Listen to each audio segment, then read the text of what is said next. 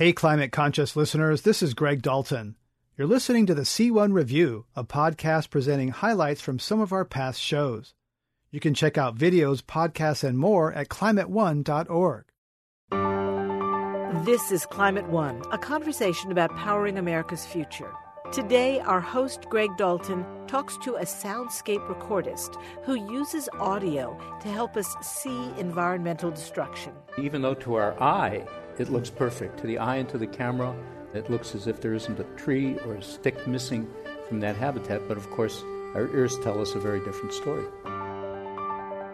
Once we can see and hear the problem, how do we figure out how to fix it? Can science fiction help us imagine solutions? The single person changing the world is a very old science fiction story, basically the rocket ship that you build in your backyard and go to the moon. Hearing the present and imagining the future. Up next on Climate One.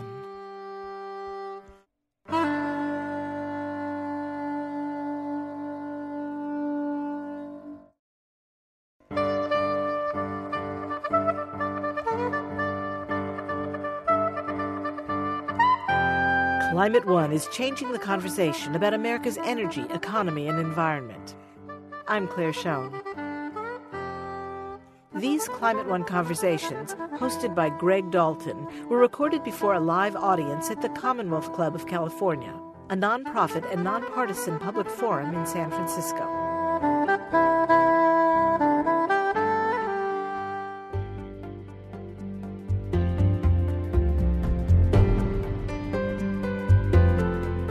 When talking about the natural world, we often refer to the beauty that we see around us. But what do we smell, touch, taste, and most importantly, hear? Today, we'll take a look at what nature sounds like. We'll also explore the role of imagination in finding solutions to environmental threats, from fantasy films to engineering the sky to control the Earth's climate.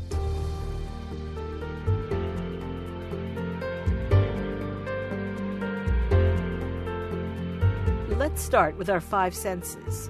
Joining Greg today is Tanya Peterson, director of the San Francisco Zoo. She's helping children understand the wild world through slumber parties, where nocturnal animals wake up and vocalize. Jason Mark is author of the book Satellites in the High Country, Searching for the Wild in the Age of Man. He questions whether a radio-collared wolf is truly a wild animal. And soundscape artist Bernie Krause has recorded nature from the Arctic Circle to the Amazon. He demonstrates the impact of industrialization on wildlife with before and after recordings. Here's Greg Dalton talking about wild places. Jason Mark, does wilderness still exist in the Anthropocene, the age of human-disrupted climate? It does. I'm happy to report that it does.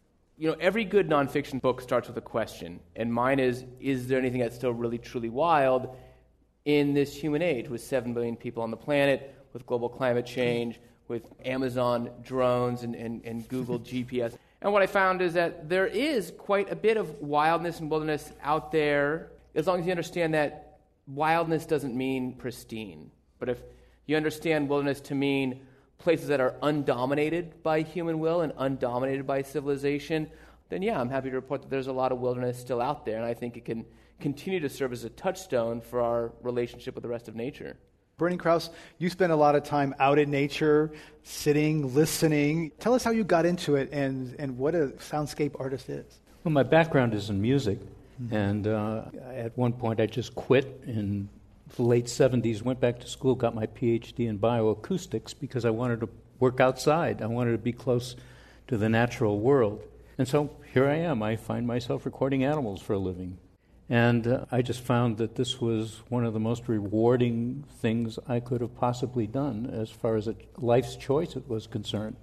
And so you go out there in nature, you got your headphones, and you sit there for a very long time with a big microphone and just kind of sit there. Capture the soundscapes, because the soundscapes, they give us a sense of place, and they have a lot of information in them. And mostly we've been looking at the natural world and trying to observe it from what we see.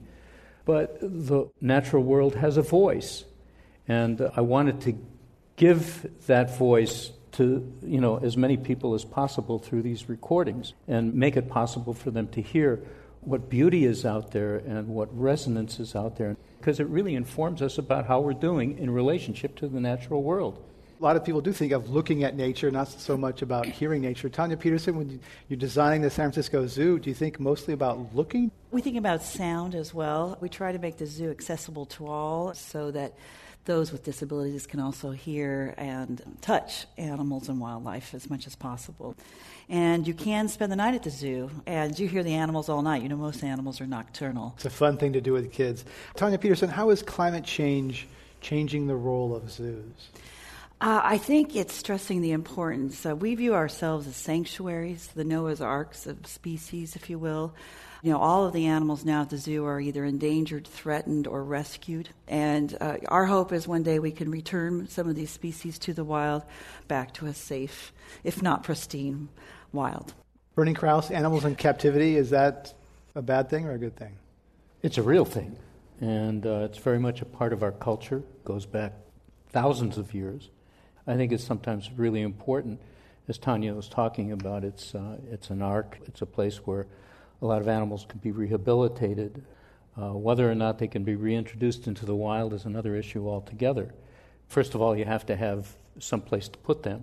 The place has to be secure and safe. If you reintroduce a rhino in Zimbabwe or Mozambique right now, its chances of surviving longer than a week or two are not great. I want to go to some of the soundscapes. We have a couple of clips from Bernie Krause's work. So the first one I want to cue up. Bernie, tell us what we're going to hear about Lincoln Meadow. I've been recording at Lincoln Meadow for many years, and in 1988 a logging company came through and tried to convince the local population that there'd be no environmental impact from selective logging, a new thing they were trying to do. And so I asked them if I could record. They allowed me to record, and this first recording is before selective logging. Okay, let's hear Lincoln Meadow.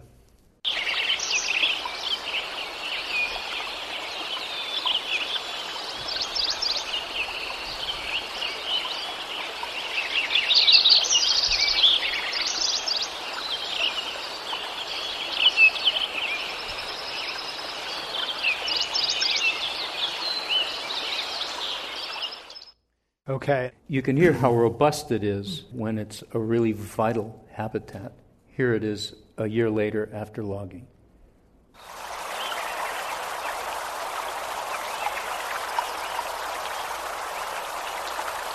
Here comes a woodpecker. But that was it.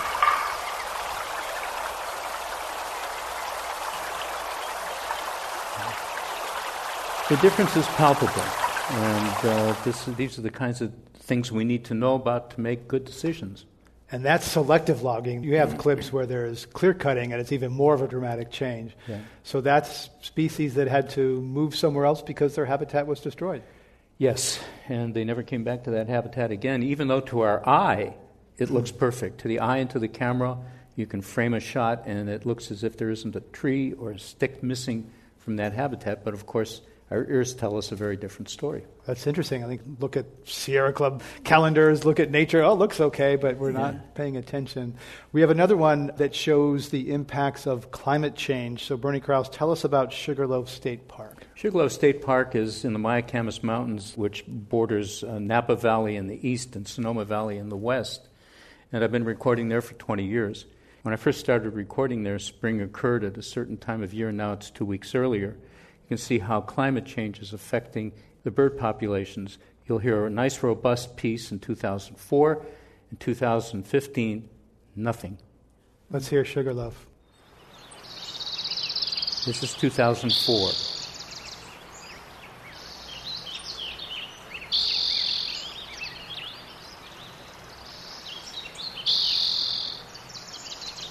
Now we're coming up on 2009. Spring's occurring 2 weeks earlier. Bird populations are beginning to thin out.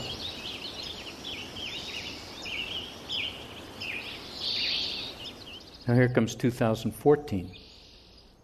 Almost nothing, no stream.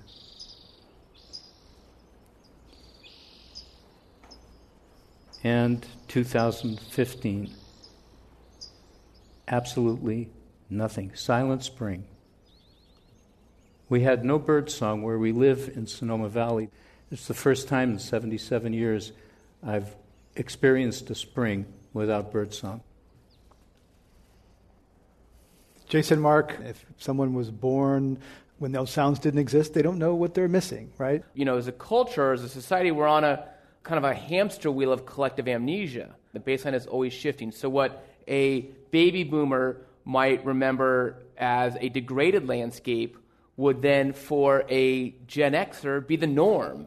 And a millennial will come along and might think it's rich and full and vibrant. And so it makes the work of conservation really hard. It's why I think this sort of natural history recording, whether it's film or photographs or video or audio, is so important so people can sort of see as things have changed. And it's not just academic navel gazing. I mean, it really does make it hard for land managers on the ground to know what are they trying to preserve. Is it a snapshot of a place in time, or is it the biological processes of recurrence, regeneration, and restoration? Tanya Peterson, do zoos have a role in either documenting this change, or, do you ever think about the shifting landscape, the migration, the extinctions, or are you just looking at a place in time for what is now? Well, with climate change, we've had more warmer days than not, so maybe it's good for attendance at the zoo. But we are actually trying to attract migratory species, be the zoo without cages, to provide a safe haven for the migratory birds and other species coming along the coast. But mostly our mission is to educate, let the Generation Xers know the world might be something different in the near future if we don't take action. Actually, the city has plans to move the highway, right, closer to you because the ocean is advancing. Yes, we will be one of the only zoos in the world actually on the ocean, and we not by choice. You make lemonade out of lemons, as they say.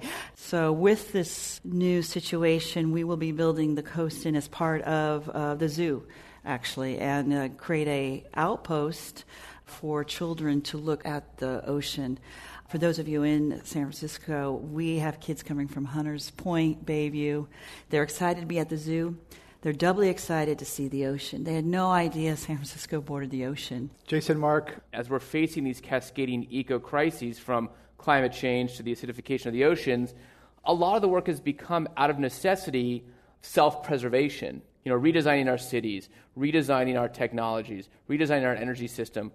Why are we doing it? We're doing it for ourselves, but at the end of the day, it's about trying to save a world worth saving, right? And so a lot of the wilderness movement is about safeguarding the intrinsic rights of other critters that are out there. We don't just want to save nature for the instrumental value it provides us for its ecosystem services, that these things have got a right in and of themselves. And that's also where Pope Francis is, talking about communing with nature and think more about the inherent value of nature. Bernie Krause?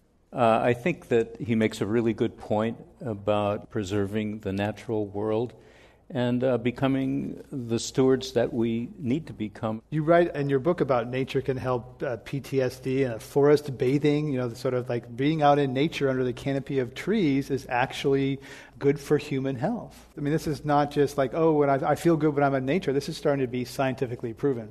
It's still a little bit anecdotal because the whole field of soundscape ecology is just a few years old.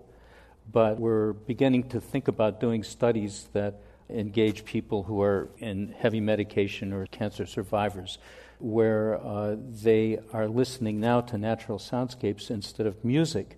And you also write about auto traffic can actually impair people's IQs at certain ages. That's a World Health Organization study. Jason, Mark? When you go out to the deep wilderness, the one thing that's going to remind you of civilization is going to be jet traffic. 20,000 flights a day, either small craft or jet airplanes, taking off in this country. That is like the ultimate mark of civilization. We've taken ownership of even the sky, and it's so hard to get away from anthropogenic sound. I went to the heart of the Olympic rainforest in part because it's supposed to be one of the few places in the continental United States where you can sit for 15 minutes and not hear a human-created sound. And so I think actually this human din that's around us is contributing to people's sort of sense of what some people feel is sort of a sense of claustrophobia, right? That there is no way, there's no place to get to. And again, Bernie's work has been so important to make us aware of that. We're talking about listening to wilderness at Climate One. Greg Dalton will continue his conversation in just a moment. We're picking up the conversation now about getting in touch with nature with soundscape artist Bernie Krause, author Jason Mark, and director of the San Francisco Zoo, Tanya Peterson. Here's our host, Greg Dalton. Bernie Krause, I want to talk about art. Mozart and Vivaldi were inspired by natural sounds. No, they were inspired by single individual critters, which a lot of musicians have done in the West. So a bird for Mozart, his favorite pet starling. There was a fellow by the name of Messiaen, a mid-20th century composer in France who used a lot of bird song. But again, he was taking birds out of context when he and his wife went to the French forest. And he was only notating the birds that happened to fit the musical paradigms of the French Academy. All the other birds he left out. And so we actually composed a piece that was commissioned by the BBC Symphony Orchestra, the Great Animal Orchestra, which included, for the first time, live animal sounds with a 70-piece orchestra. And it was way cool. I bet. Thinking of Peter and the Wolf when you were talking about that.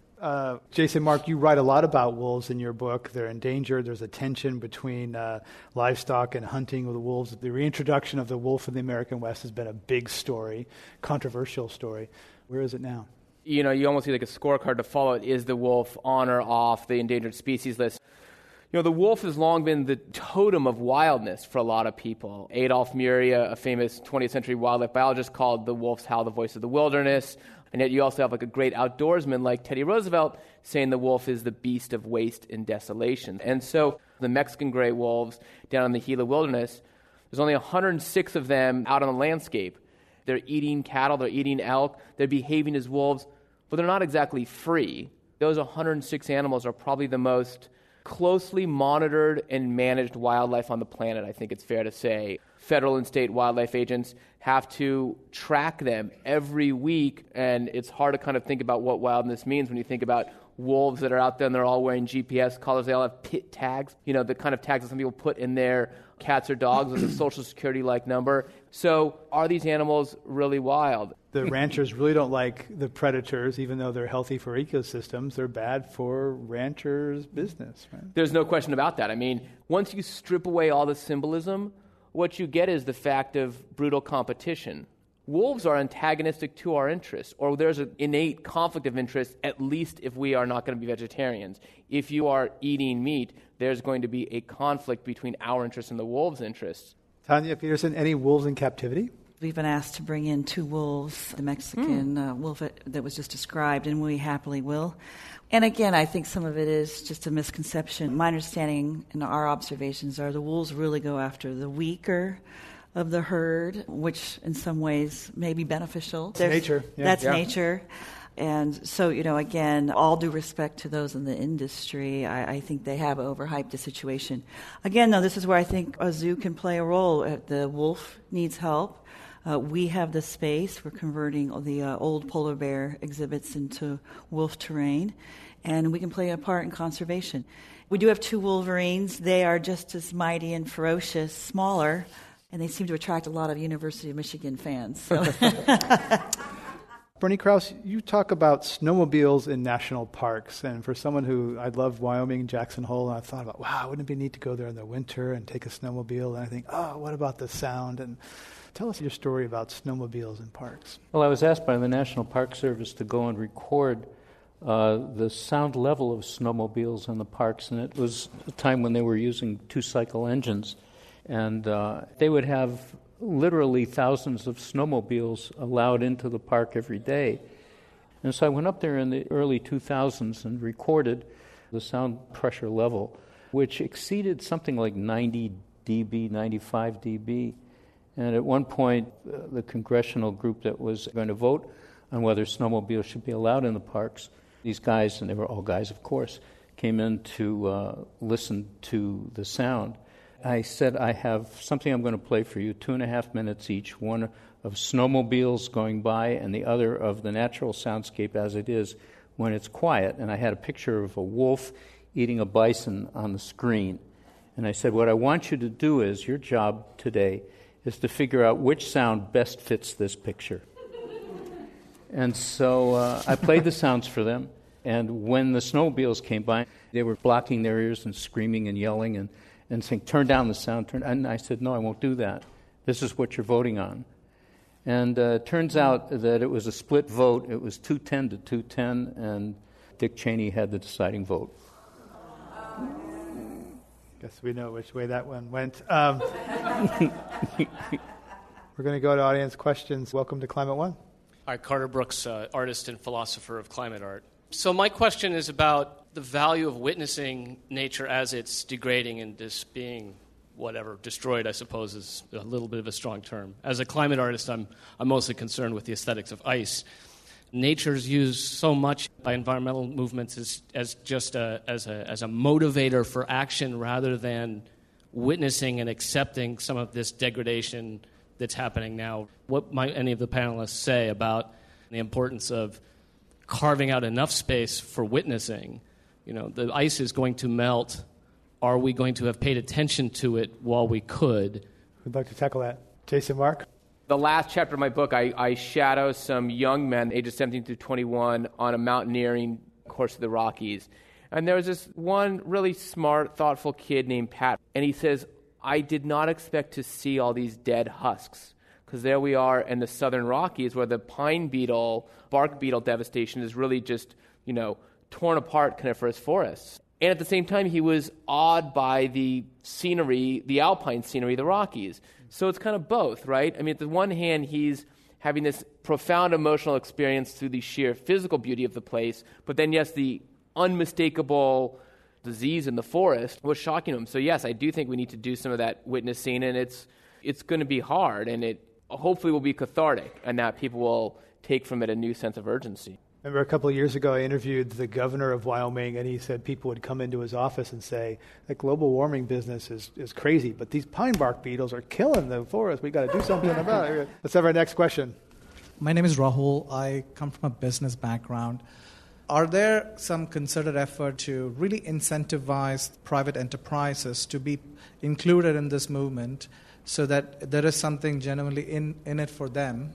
Jason, Mark, companies are valuing nature for the economic benefits that delivers to humans and businesses.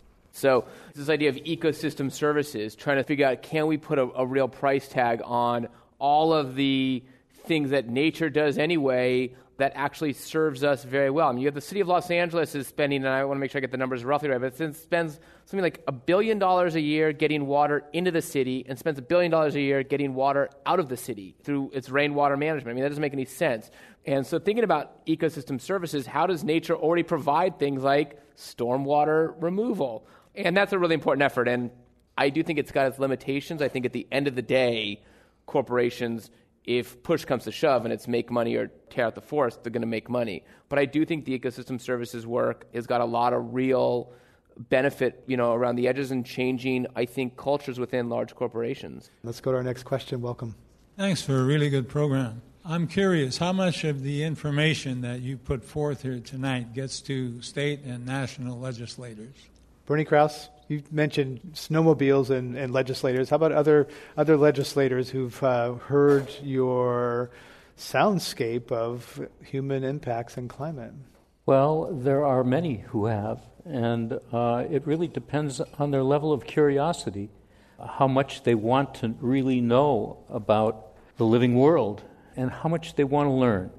And if they're willing to take the risk of challenging their own intractable views of things, I think that they're going to come to some conclusions that are really helpful and moral and ethical.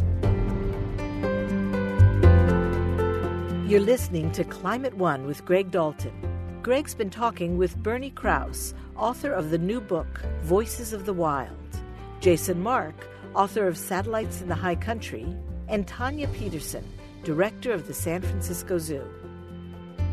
We'd like to know what wild sounds you've been listening to. Our email is climateone@commonwealthclub.org. Or join us on Twitter.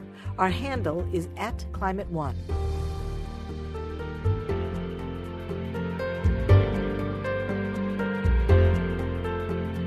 So, our five senses can help us appreciate the natural world.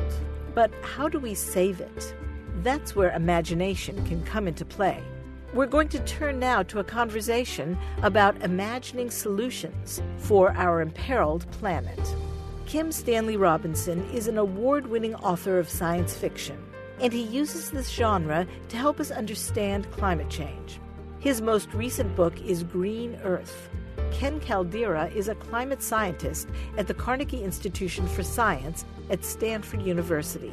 He is imagining a future where geoengineering, human fiddling with the chemistry of the skies at a global scale, helps reduce the climate threat. And Oliver Morton is briefings editor at The Economist and author of the new book, The Planet Remade: How Geoengineering Could Change the World. Here's our conversation about space fantasies. Ken Caldera, what is geoengineering? This is a very abstract concept. How do you describe it? There are two main categories of geoengineering. If we think about the global warming that humans are producing, it's primarily due to the fossil fuel CO2 that we're adding to the atmosphere. And this carbon dioxide in the atmosphere makes it more difficult for heat to escape to space. And so one approach, which is relatively non-controversial, is to just remove some of the carbon dioxide that we're adding to the atmosphere. But if we think about what's heating the Earth up to begin with, it's the sunlight hitting the Earth, and we're absorbing this solar radiation. So another way to cool off the Earth would be to reflect some of that incoming sunlight back to space. And this is precisely what volcanoes do, and the Earth has cooled after each of the large volcanoes that have occurred over the last 50 years or so. And so the other leading idea is basically to emulate what big volcanoes do, put material in the stratosphere to reflect sunlight. And there's a few other ideas as well, but they're all based on the same idea of reflecting sunlight back to space. Kim Stanley Robinson, is that comprehensive enough, the idea of either sucking carbon out of the sky or bouncing heat back toward the sun? Well, I think that the common understanding of this term geoengineering has morphed fairly quickly to the notion that it would be a technological silver bullet, where you could do one thing and solve the problem of us burning fossil fuels. So people immediately object to it as a kind of a moral hazard, that if we think that we can get away with it, we won't decarbonize fast enough. And then also there's a certain resistance to the technocratic in general, taking over of the planetary ecosystems themselves by some poorly defined technological elite with a method in mind. And so many things have gone wrong in the human interventions in this planet before that people distrusted on several levels. So it's getting attacked almost immediately for things that are not quite right or true.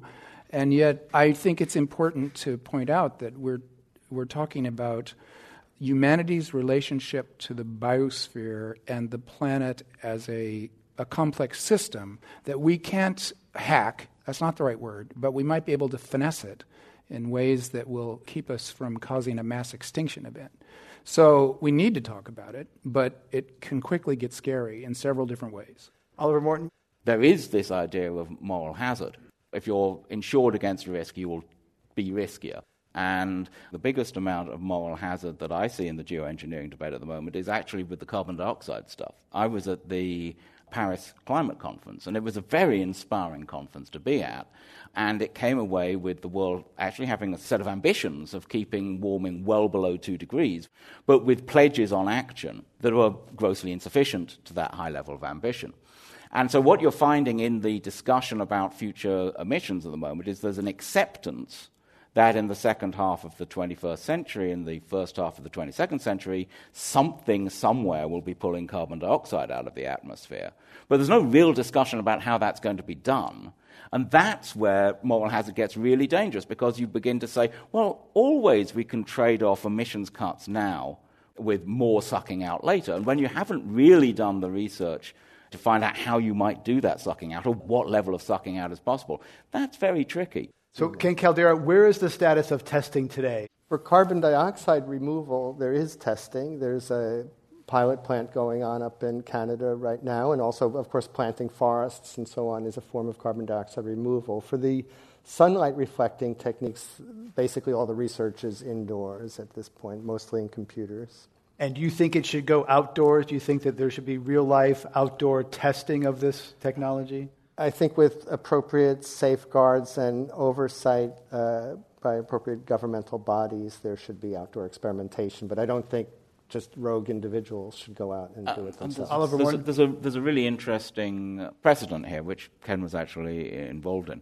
One of the more radical ideas about removing carbon dioxide from the atmosphere was the idea that you could do it by stimulating plankton blooms in the southern oceans. And people tried doing it. And so they went out into the southern oceans and well-instrumented scientific experiments, dumped a lot of iron in, saw what happened, and it is true that there was increased photosynthesis, not to the extent that they expected, and there were various complications. But what's really heartening about this story is that people took the issue seriously. There is an international agreement about what you can and can't dump in the ocean. The people responsible for that took the advice of Ken and other people and started thinking about how to change their regulations to understand and take account of these scientific needs. And so I think that's something, I hope you feel proud of it. Do you think that's something of a success story? I think there was some overreaction there, but overall it was largely a success. Ken Caldera, you've been part of a research effort funded by Bill Gates. What has Bill Gates been funding on geoengineering? Well, first let's just say that his investments in clean energy technologies are 1,000 times larger than his investments in climate research of this sort. Our work is all with computer models and trying to understand the consequences of different things people might do. A few years ago, some of this money did go to fund proof of concept for a sprayer that could potentially whiten marine clouds, but that was all done indoors as a proof of concept. Oliver Morton, there's a scientist at the University of California, San Diego, that writes about billionaires buying spaceships, etc., and Bill Gates in particular. David Victor, yes. David's a very insightful analyst of the political economy of energy. And David's worked a bit on climate geoengineering. And the thing about putting particles into the upper atmosphere like a volcano does is that you don't have to be all flashy and boomy and multi-megatonny like a volcano to do that. You can do that with aircraft or with balloons maybe or something like that. It's not very difficult. And in an era when a man like Elon Musk can, build a space fleet, the idea of building the capacity to alter the planet just out of one person's capital is oddly plausible. The idea that the political reality of the world would allow someone to do this without shutting them down, that is a little bit less plausible to my mind.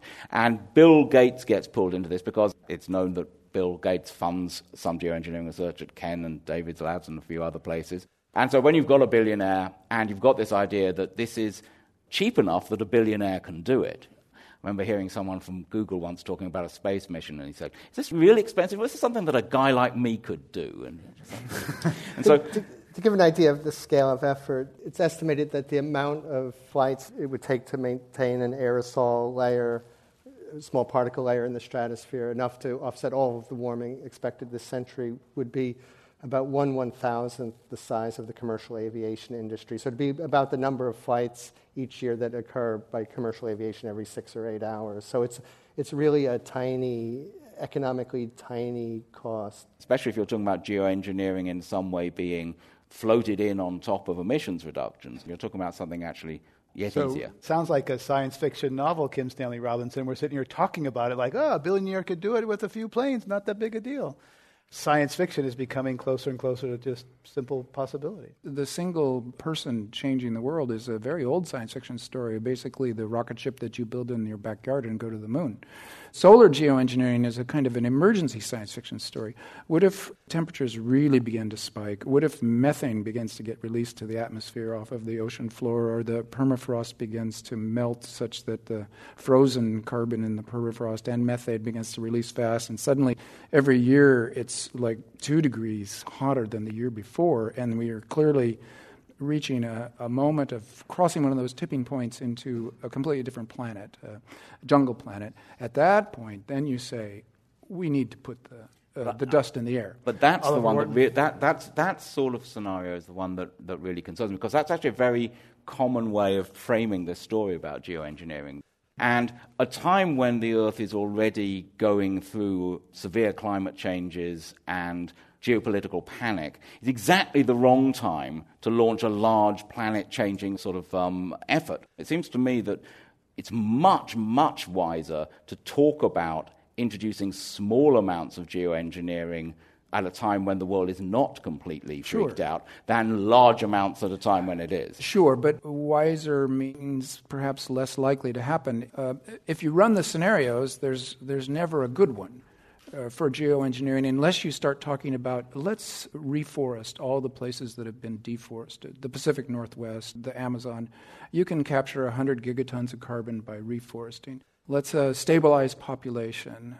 If you didn't subsidize the carbon industry massively by taxpayer money, you already have the crossover power where clean energy could be quickly put in by government-supported projects, and it would be full employment, and you could have clean energy so much faster than we thought even 10 years ago. Let's let Ken Caldera get in here. Let's just all posit that everybody on the stage would like to see a clean energy economy as rapidly as possible, and we'll bring it back to geoengineering.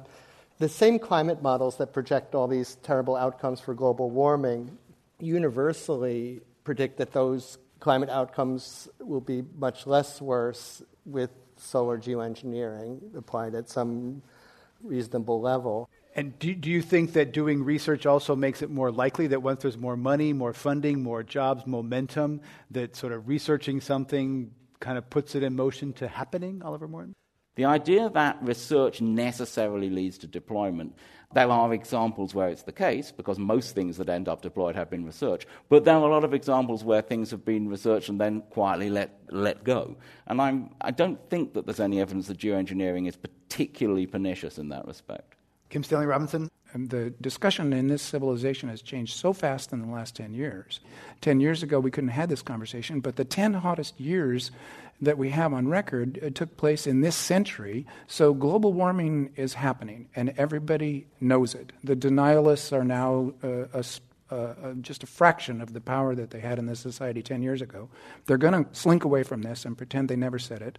And we are going to be in a world of global warming. And geoengineering is going to be something that's talked about more and more. Actually, I'm not so sure that denial has been gone down as the scientific consensus has advanced.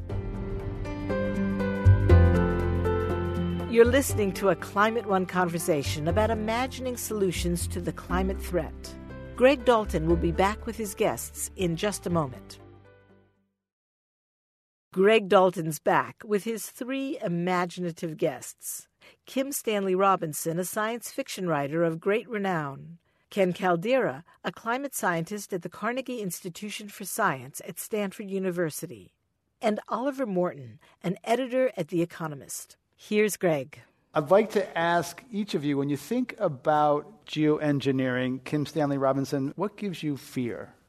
That people will do the thing they maybe do with the idea that humanity could live on Mars or on some other planet, that they will take less seriously the responsibility to decarbonize fast.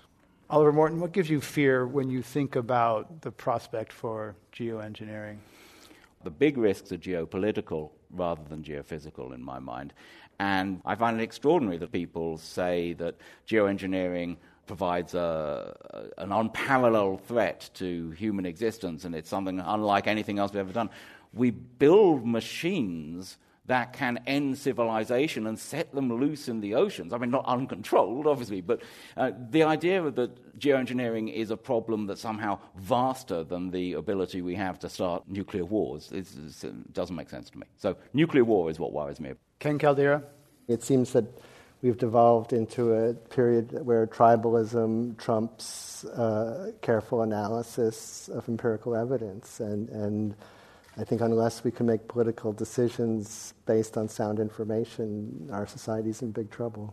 Kim Stanley Robinson, let's turn to Hollywood popular culture. There's been a number of films recently, going back to The Day After Tomorrow about 10 years ago, which talked about the changing Arctic currents and kind of like Superstorm Sandy hitting New York. There's been others. Matt Damon seems to go to different planets all the time. Never works out well for him, though, does it? It does, yeah. And Snowpiercer was a film about geoengineering gone wrong. Tell us about the portrayal in popular culture of these concepts. Well, I've dealt with it myself, and it's a difficult narrative problem because climate change is going to take place over decades or centuries, and so you want your narrative to take place over days or at most months. And also telling the story of things going wrong is inherently more dramatic than the story of things going right, and as a utopian science fiction writer, I've dealt with that one also. So there are several problems for the way that we tell stories to be able to engage with climate change. However, Morton, some people would feel that Hollywood films will reach people more than scientific papers, that sort of thing. So do you think that popular culture can get people to understand the urgency and put this in a narrative that they can relate to? Perhaps to some extent, but popular culture is very trapped in specific tropes. I know Stan was talking about how, it's easier to make a disaster. And thinking about what was it called? The day after yesterday. Day after tomorrow. Day after tomorrow. Okay, the day after yesterday would be today. So that's a good subject for a movie. Day after tomorrow. And the thing there is, he doesn't just make climate change rapid, he makes it rapid enough to actually follow you down a corridor and you have to run away from it. And, there is a lot of popular culture that is designed to, find things that you need to run away from, and also designed to greatly value the idea of standing up against authority and against received wisdom. And that is actually rather more problematic, because one of the things about climate denialism in some of its forms is to say, oh, yes, well, that's what they want you to think. And that's exactly the sort of view that almost all heroes in conspiracy movies take, right? And so I'm not very sanguine about popular culture as a way of transmitting complex political messages about geophysics. I'm not saying that it's not possible. I'm not saying that if someone asks me to come and consult on a script, I won't do it. But I am saying that I don't think it's not the way that I think the debate's going to be best shaped. Ken Caldera. I have a little bit more faith in at least one aspect of popular culture, because I think we're going to solve the climate problem when the average person thinks it would be an embarrassment or just wrong to build something with a smokestack or a tailpipe. And I think popular culture is very good at putting forward these memes and norms, and it's not going to be through detailed argumentation that we solve this problem, but by a cultural shift where people just feel that it's no longer appropriate to use the sky as a waste dump. Let's go to our audience questions. Welcome to Climate One. Hi, my name is Matt Stewart. I'm wondering if you were put in charge today and we didn't have a crazy Congress, you may be able to get something through and you're running for president, what would you do with geoengineering right away? Ken Caldera. Well, I don't want to be too self-serving, but as a research scientist, I would greatly increase the research budgets, but engage in the research in a way that has a lot of public input and international collaboration. Kim Stanley Robinson, any thoughts? Oh, you'd pay 100 science fiction novelists to write science fiction novels. And obviously I would employ many journalists to do equally fine work. But I must say, I think the most important thing would be to say this is something we need to learn about and talk about, but we're not going to be leaders of the world in discussing how to use this. We're going to put this knowledge at the disposal of our friends and colleagues around the world in order to have a discussion that it's worthwhile having. Can I add, since you're postulating a kingly moment, a carbon tax that increases over time, a solar credit so that people could put solar photovoltaic and solar water heating, and also full employment. Everybody gets a job that wants one in landscape restoration and in creation of wetlands and reforesting the deforested areas.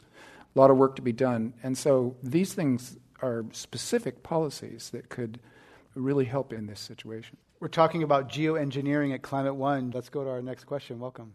Joe Mascaro from Planet Labs. We launched small satellites for Earth observation. My question is about our perception of how human civilization interacts with our biosphere. I think historically we've thought of human civilization as something nested within the biosphere. And that is no longer true. Already we have a portion of human civilization living on the Martian surface in the form of the Opportunity and Curiosity rovers. We have the space station. How do you think that we ought to recalibrate our perception of the moral considerations of geoengineering with respect to the fact that we clearly, already today, have a civilization that exceeds the scope geographically of our biosphere? Who'd like to tackle that one? Ken Caldera? I'm kind of a Luddite, actually, on this one, in that I would like to see humans withdraw to as compact an area as possible and allow wilderness to flourish in the rest of the planet. That's my utopic vision. Kim Stanley Robinson, restore balance of human and nature. This is the only planet we can live on and stay healthy, so there is no planet B. But studying these other places, sending robots with cameras, and sending people as scientific stations the way we sent people to Antarctica a century ago, it's all fantastically interesting and exciting and useful and beautiful. And I want to just shout out to Stan, because one of the reasons I work in this stuff at all is because of the influence of Stan's magnificent Mars trilogy, which first opened up to me the idea that there could be a world in which the overall environmental world and the political world were entirely united, that there was no distinction to be drawn between the environment and politics. And it's a wonderful work of imagination, and I strongly recommend it to you all. Let's go to our next audience question. Welcome. Hi, I'm Mark Harnett. Is there a way to test the solar engineering on a local level? Once you put stuff out into the stratosphere, does it necessarily affect the whole planet? Ken Caldera, could this be tested regionally? There are some suggestions for along the California coast or other places. There have been proposals which have not yet been evaluated that, for example, a fine mist could be created off the coast of California that would then cool the ocean and increase the amount of coastal fog, which is dissipating as the planet continues to warm. And if this fog goes away, a lot of the coastal redwoods could go away. And so it's been suggested that a fine spray might be able to maintain the coastal redwoods. Similarly, if the oceans cooled off in this way, it's likely that a increased cool, moist sea breeze could come into the desert southwest.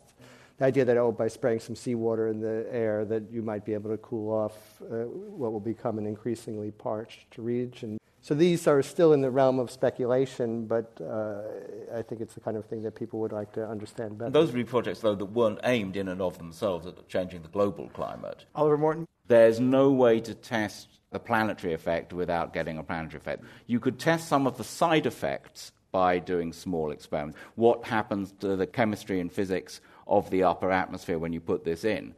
Some people have suggested that you might be able to do short-term effects on something like a heat wave. But in general, this is a planetary sort of phenomenon, and you will not know exactly what you get until you get it. Let's go to our next question. Welcome. Hi, I'm Jessica Loving from the Breakthrough Institute. I have a opposing hypothetical geoengineering experiment. So suppose we're really successful at deploying clean energy, shutting down coal plants, providing people electricity so they stop burning wood and dung. We'd have a dramatic decrease in particulate emissions, which could cause a short-term dramatic warming. Is that something that's studied, or is it so unfeasible that we'd actually do it that it's not of a concern? So Ken Caldera, shutting down coal plants could make the world hotter. Yes, some substantial fraction, probably over half the warming that's caused by our carbon dioxide emissions is offset by sulfur coming out of coal plants, largely from Asian coal plants. And if those were shut down instantaneously, the planet would warm up substantially. And if the Chinese, as they shut down their coal plants, maybe took 5% of that sulfur and put it higher in the atmosphere, they would maintain that cooling, and so that could be maybe done more thoughtfully and reduce those emissions by 95%, but still get the same cooling effect. Welcome. Hi. When we talk about geoengineering, we hear a lot about the atmosphere. My question is, do we adequately understand enough about how oceans affect climate and ocean processes affect the climate? Ken Caldera, you've written about this. The deep ocean is very cold. On average, it's less than 40 degrees Fahrenheit. So one idea to cool the Earth is to bring some of this cold water up to the surface and then take this warm water at the surface and stuff it down into the deep ocean. And what we found in our simulations is that this warm surface water also helps maintain the clouds. And when this cold water was brought up, the clouds went away, and then the sun warmed this dark ocean surface. And by the end of the century, the planet was warmer than it would have been had you never attempted doing this. And so people are thinking about various ocean interventions just from a modeling point of view. But so far, I would say the proposals, at least the proposals that we've looked at, haven't been very promising. It's really interesting the way that the ocean has this huge controlling effect on climate, and yet the atmosphere gets all the attention. That's right, because the atmosphere is easier to change. We're getting close to the end. I want to ask you what an average person listening to this can do to have an influence, not to get involved in geoengineering in their backyard, but what an average person can do, Ken Caldera, to have a positive influence. Well, it's good for people to reduce their own carbon footprints and so on. I think really this is a political problem that will be solved by changing our entire energy and transportation infrastructures. And so I think the most important thing that people can do is let their elected representatives know that their votes depend on them supporting sound climate policy. Oliver Morton, what can an average person do? You should get interested in the processes of the Earth. You live on an extraordinary planet, and we understand that planet far better than we ever have before. And simply trying to partake of some of that understanding with a spirit of reverence and a spirit of awe to the extent that you want, but also with a spirit of fascination and wonder at the mechanisms involved, I think that's both politically useful and I think it's life-enhancing.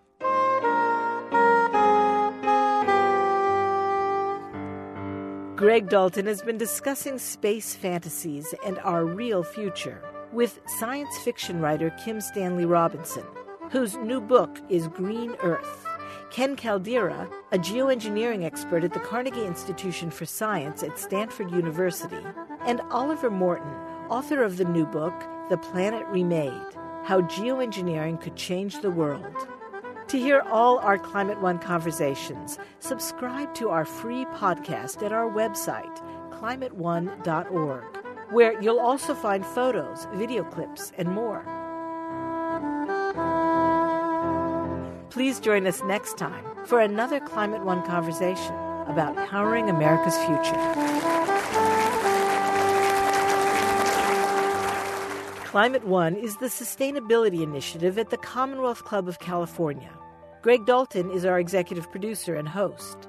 Jane Chen is the producer. Kelly Pennington directs our audience engagement. The audio engineer is William Bloom.